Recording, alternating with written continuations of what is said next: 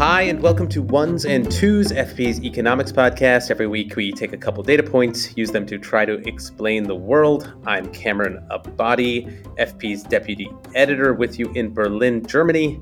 As always, Adam Tooze, FP's economics columnist and Columbia University professor, is with us in New York. Hi, Adam. Hi, Cam. So this week we have one data point, and that is 79 years, which is the average age of the candidates in this year's U.S. presidential election. Age and mental acuity are emerging as key issues in the race for the White House after recent misstatements from both the president You're learning and more the former about President Biden's re-election campaign and about how his staff is making adjustments because of the president's age. He is now the oldest president ever elected. President Joe Biden is 81 years old. Donald Trump, his likely Republican challenger, is 77. And Biden's age has especially become a campaign issue, with many voters expressing a belief that he might have become too old for the job. And that's been exacerbated by a special counsel report this past week on Biden's handling of classified documents that raised questions about his memory. Either way, the advanced age of both candidates has raised questions about whether there's something more fundamentally wrong with America's political system, that it's ended up with political leaders of such advanced ages, so to speak. We thought we'd look into the broader questions, political and economic, raised by gerontocracy, rule by the elderly. So, Adam, I guess a first question when it comes to the relationship between gerontocracy and the economy, I wonder whether capitalism as a system is itself kind of inherently gerontocratic, I guess, to use that word. I mean, as a system, it sort of, through the mechanism of compound interest and just rates of return on capital, it would seem to sort of accrue advantages over time, which would seem to, I guess, privilege those who are older. So is that relationship a kind of legitimate one between capitalism and gerontocracy itself?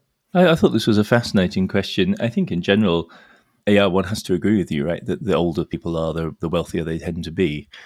Certainly once you cross a certain level of wealth where you're not consuming it so as to be able to sustain yourself, the longer it has to accumulate, the better. It seems to work in the labour market as well, with what economists call human capital. It's generally true on average that workers, their returns to human capital, in other words, the returns to their skills and education, increase through to their mid-40s and then plateau and inch upwards for particular workers' categories of employee.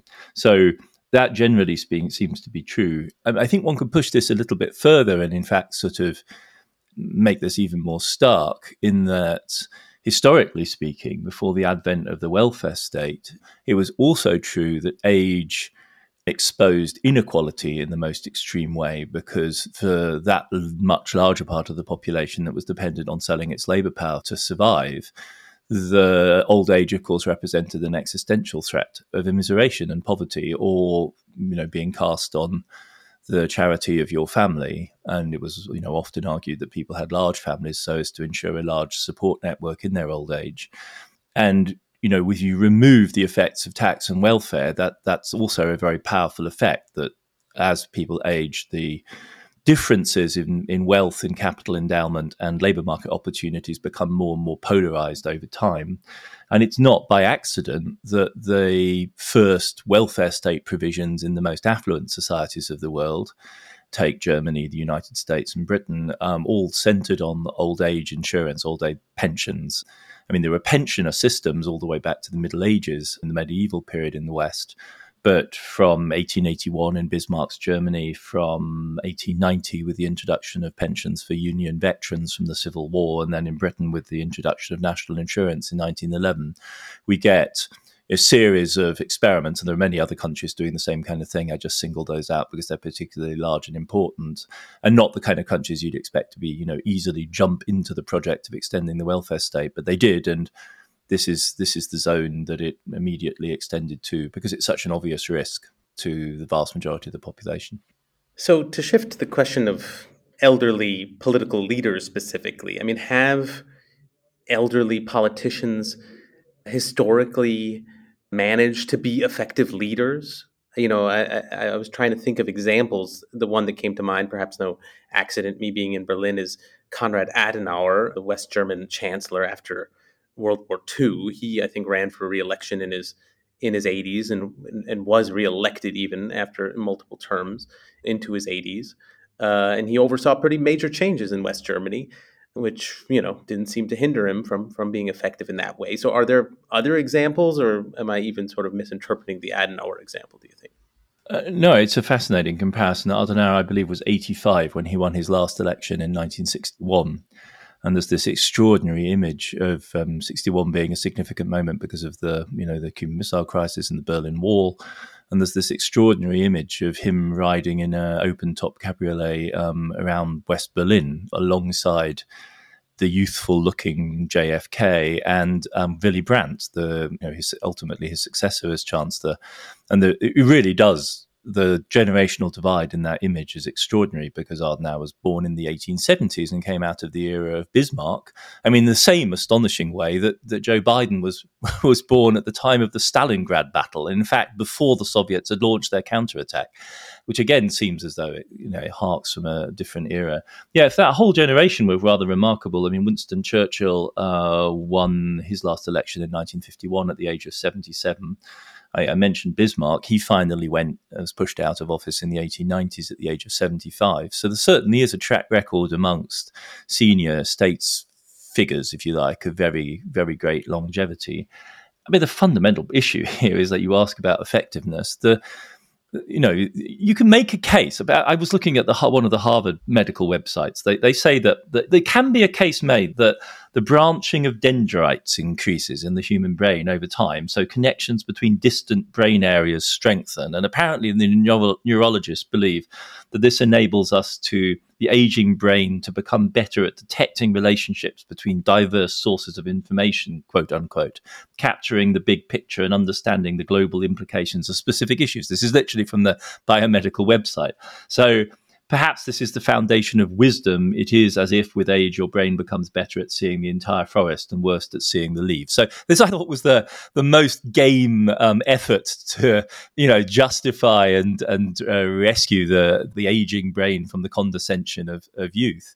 But, across the board, on average, there are simply racks and racks and racks and racks of medical papers demonstrating that with age, there is both deterioration of mental function and an enormous increase in the risk of the onset of serious neurological ailments and diseases, right? So a perfectly healthy person, if you just live that long, is going to succumb at some point to one or other type of neurological condition. And so that's the risk, essentially, with senior states figures that are under huge, inhuman levels of stress and sleep deprivation and so on, which has an aging effect on people, that this is compounded in people of very great age. And that's, I think, got to just be. I mean, it's sort of a cheap point to make at some level, but it's also undeniable.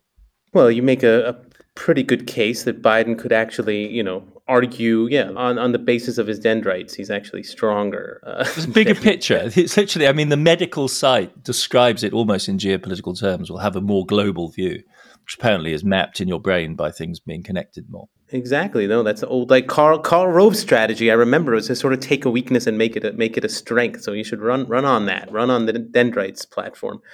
But yeah, I guess I wonder from an economic perspective, but even also a political perspective, is there a kind of, given that deterioration you're describing, an argument on the basis of animal spirit, so to speak, to avoiding elderly leaders? And so, economically, could a leader who seems out of touch sap economic confidence, and could that have material effects? Or, in a more geopolitical sense, could a sense of weakness begin to set in among foreign enemies, and that have its own material consequences for a country's international position? Yeah, so one area in which I've encountered this in my former incarnation as a historian of Nazi Germany was the figure of Albert Speer, who was Adolf Hitler's armaments minister during the war, and not yet in his 40s at the time. And he had a rule that none of his senior managers should be older than him. because he believed that they didn't have the requisite charisma and energy. But I mean, essentially, it's a kind of fascistic idea of organisation, and many of his senior team, with wiser heads, thought this was all a bit ludicrous. This emphasis on youth as a precondition for energetic, virile, and dynamic, and at some level also unreasoning and crazy efforts to optimize the German war effort to the final collapse in 1945. I mean, for somebody of my generation, the template here is always going to be the late Soviet Union. I'll never forget, actually, the moment when Andropov was succeeded not by a younger figure. So this was the former head of the KGB who became head of the Soviet regime in 1982, succeeding Brezhnev. And when Andropov was then felled by cancer, he was succeeded by Chernenko. And this series, from Brezhnev to Andropov to Chernenko, and then finally the resolution into Gorbachev, I think that was widely seen at the time as symptomatic of the decay of the Soviet regime. But looking back, it's it's a little bit alarming because they're just not that old. By the standards of the present day, Chernenko was 73 when he took office. And Brezhnev, who was an absolute byword for senility and decrepitude, was 75 when he died. Now, I mean, I think that the difference, of course, is that they didn't benefit from the luxuries of modern American healthcare, and they lived tough lives. These were, veterans of World War II, quite literally, and survivors of a heavy drinking, heavy smoking culture, which had much lower life expectancy than, upper class American men today. But nevertheless, that certainly was a moment, I think, where there was a audible kind of groan around the world as Andropov was replaced by Chernenko, because I think there was the sense that Chernenko clearly wasn't going to be in charge, and so the deep state, dark, hawkish forces in the background would clearly be calling the shots, because Chernenko could really be no more than a puppet, ultimately. And I think that's also one of the great concerns, right? That if you're in a situation of power, and it seems that the figure who is notionally in charge must really be a figurehead, then the real question is who's in control behind, who's driving it. I mean, of course, there is the possibility there's just chaos and a vacuum. But since that seems an implausible thesis, the real issue is who's pulling the strings. Okay, we're going to take a quick break here right now, but we will be back in a second to continue talking about gerontocracy.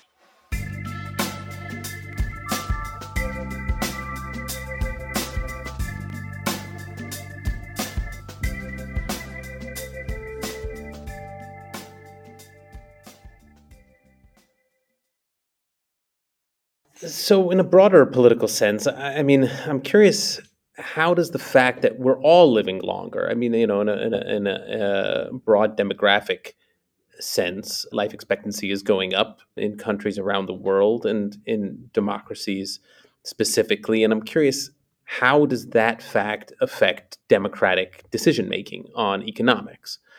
I mean, I wonder, is there a greater pressure to serve elderly interests via prioritizing pensions and social security? And at the same time, is then there a corollary underinvestment in education or other productive government services? Is there data to show there's a relationship there between democratic policy and aging societies? Yeah, this is a very important phenomenon, I think. I mean, when those welfare states were introduced at the turn of the 19th to the 20th century, the life expectancy at birth was in the 40s, and the median age of death was in the 50s. So a promise of a pension at 65 was a promise of a pension for folks that got lucky and made it that far, and that was a small minority of the population.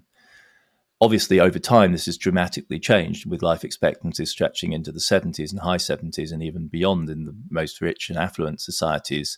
The period of retirement after working gets longer and longer.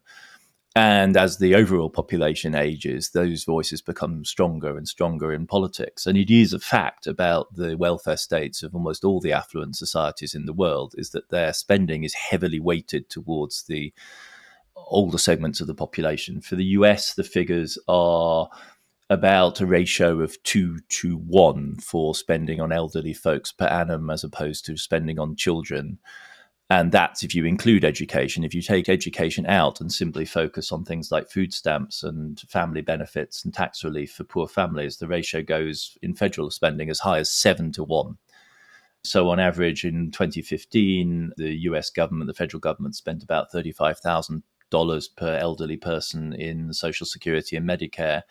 It was spending $5,000 per child on food stamps, Medicaid, and tax credits. And if you add elementary and secondary school in, that's about $11,000 per pupil per year.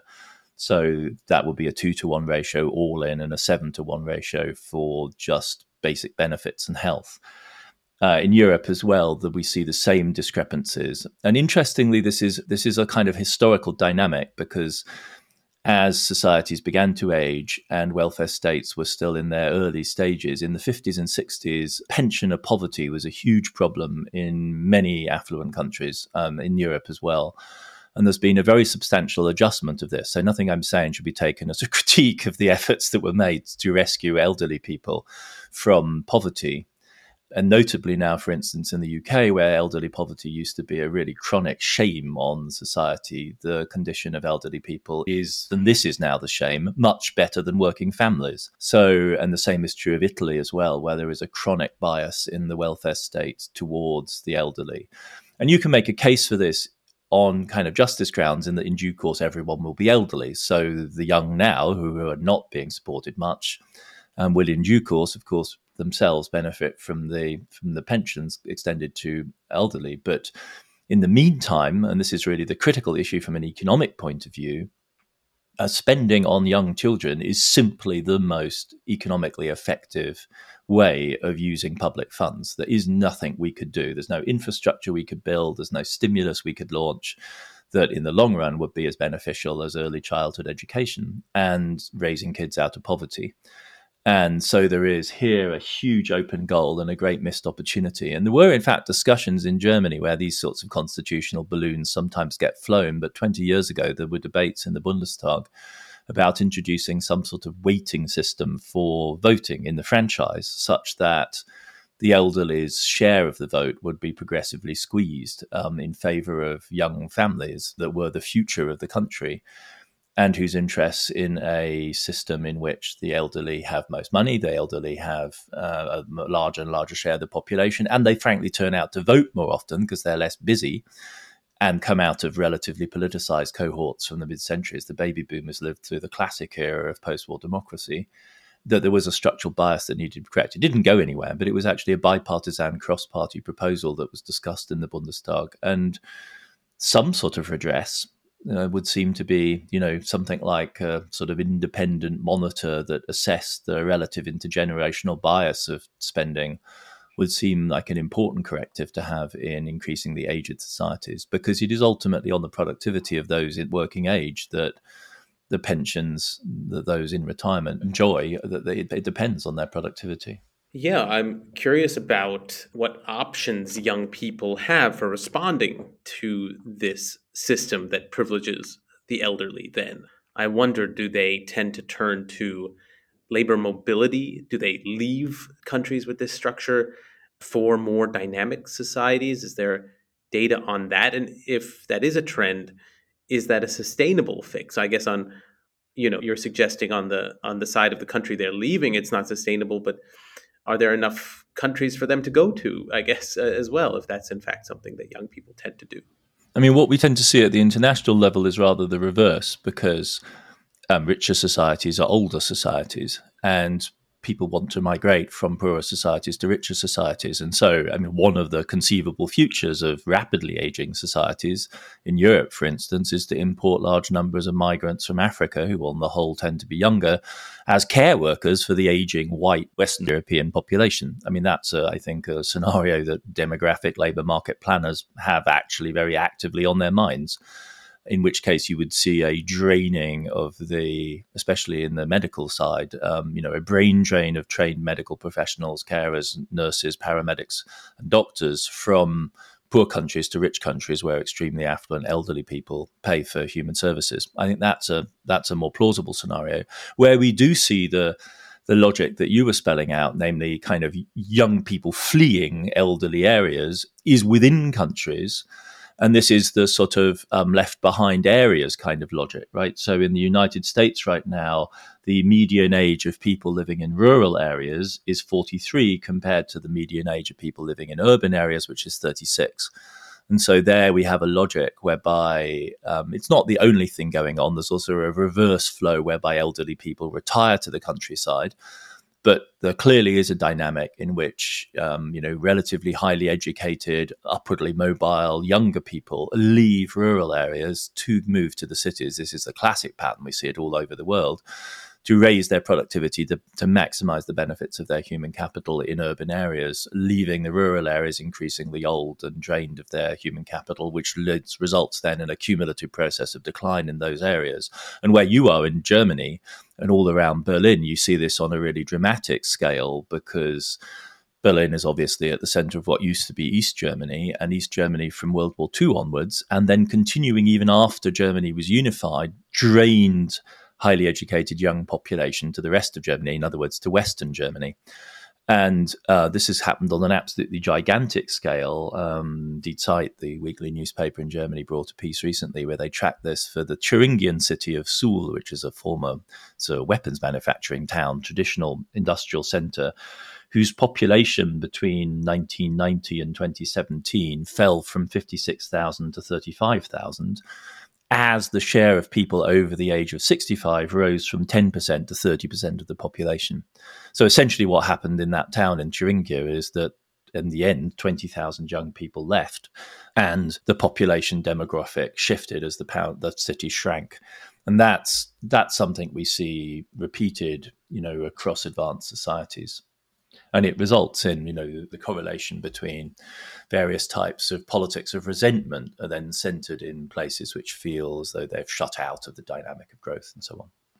Finally, I wanted to ask about the capacity for political systems that are gerontocratic, that are privileging the elderly, to change. And I guess I wonder, in a broad sense, whether revolutionaries, people who propose and enact sweeping change, tend to be young.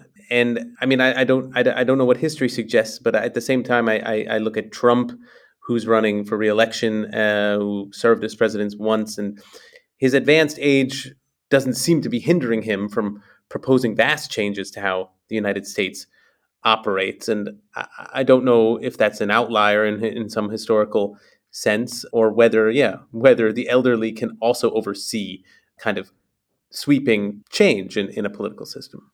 Yeah, this is a really quite fundamental question. I mean, if you look around the world in the last 15 years and you look at, brave movements of popular uprising, they do tend to be led by young people. Think of the A4 revolution, or the so-called A4 revolution in China in response to the late stage of the COVID crackdown, which was led by students waving sheets of A4 paper, or the Arab Spring, which was a classic kind of youth revolt.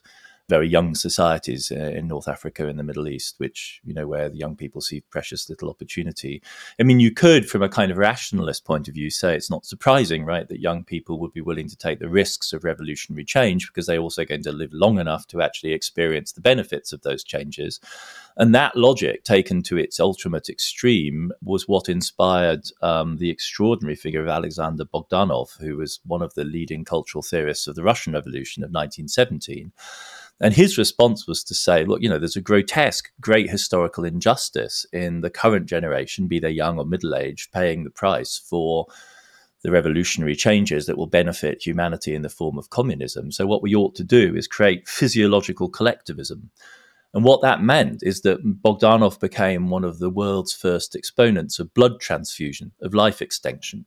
So if you're going to have a revolution which changes the world permanently, there's a huge historic injustice that the older revolutionaries die, like Lenin, before they see the achievement of the revolution. So what we should do is equal this out by creating giant blood banks, which will allow people to transfuse themselves with young blood and therefore live forever and experience and benefit from the advantages of the revolution. I kid you not, this was this science fiction. And Bogdanov was the first person really to engage in large-scale blood transfusion on himself, or the first prominent figure. And he ultimately died by transfusing himself with the blood of somebody who had TB. This wasn't just a thought experiment. It was actually No, this was the real deal. Yeah. He experimented on himself. Like so many of the life extension people, he's actually kind of willing to do these crazy experiments on himself. I mean, obviously that's rather further down the conceptual end of the line than the choice between Biden and Trump. I mean, defenders of Biden would say, we're not doing him credit. I mean, the guy has actually presided over a rather radical administration. And, the Inflation Reduction Act is hailed as this breakthrough. Bidenomics is this mad, dramatic experiment in economic policy. And that's because Biden does have a kind of blood bank, right? It's not Biden doing this. It's his younger staff. They skipped a generation in the Democratic hierarchy, they say, right? So we moved on past the people that moved from the Clinton to the Obama administration. So within the Democratic Party establishment, there really was a transfusion of new blood, quote unquote. And those people created an economic policy that made Biden in some ways one of the more innovative economic policy presidents of the recent decades. Certainly a fundamental break with Obama, and Obama was very tightly connected to Clinton. So I think that would be their defense. On the Trump side, I mean, I think it's a little harder to say where that young blood of intellectual Republicans are. It's tempting, if one's not going to be too catty, to ask the other question of exactly what is Donald Trump's mental age. I mean, maybe his revolutionary throw all the toys out of the pram kind of impulse reflects, an emotional and intellectual age, which is rather, perhaps not that of a, 77-year-old man, which at some level can be quite charming. I mean, the guy is clearly dynamic, and that's part of, I think, the unhinged nature of his rhetoric that people rather enjoy, and makes him at some level, I think, a much more competent performer than Joe Biden, who seems wooden and mechanical at his best. And at his worst, he just seems like a toy that's, whose battery has run out. Trump doesn't exude that kind of energy, but that kind of, indeterminacy, shall we say, of his emotional age may have something to do with, answering this question you're posing. That is food for thought. I mean, I wonder whether, that point about elderly not being around to enjoy the benefits of sweeping change could cut the other way. Like, maybe indeed, yeah. It's also they're not around to face the downside. So, after us, the deluge. Yeah. Yeah, precisely. So maybe, absent the kind of values that would, instill hope in the future, there's a kind of nihilistic childishness to Trump's sweeping changes that he proposes. But anyway, between dendrites and blood transfusions, there's a whole platform here for Biden to suggest maybe that could reinvigorate him, maybe. But in any case, we should end the conversation here. We'll be back, as always, next week. Ones and Twos is written and edited by me, Cameron Abadi, along with Adam Tooze. It's produced by Claudia Tatey, Laura Rossbrow-Tellem, Rob Sachs, and Dan Efron. This show is made possible through the support of foreign policy readers. If you're interested in news and analysis from around the world, consider subscribing. Listeners to Ones and Twos even get a 15% discount. Just go to foreignpolicy.com/subscribe and use the promo code TOOZE at checkout. That's TOOZE. And listeners, as always, we love getting your feedback. You can leave voice messages on the Ones and Twos homepage on foreignpolicy.com, or email us, podcast@foreignpolicy.com, or you can tweet us. That's @onesandtwospod. Thanks very much for listening, and we'll be back in your feed next week.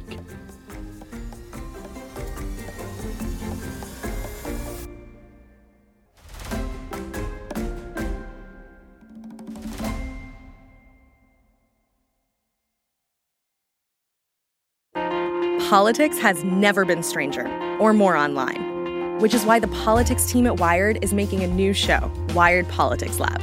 It's all about how to navigate the endless stream of news and information and what to look out for. Each week on the show, we'll dig into far-right platforms, AI chatbots, influencer campaigns, and so much more. Wired Politics Lab launches Thursday, April 11th. Follow the show wherever you get your podcasts.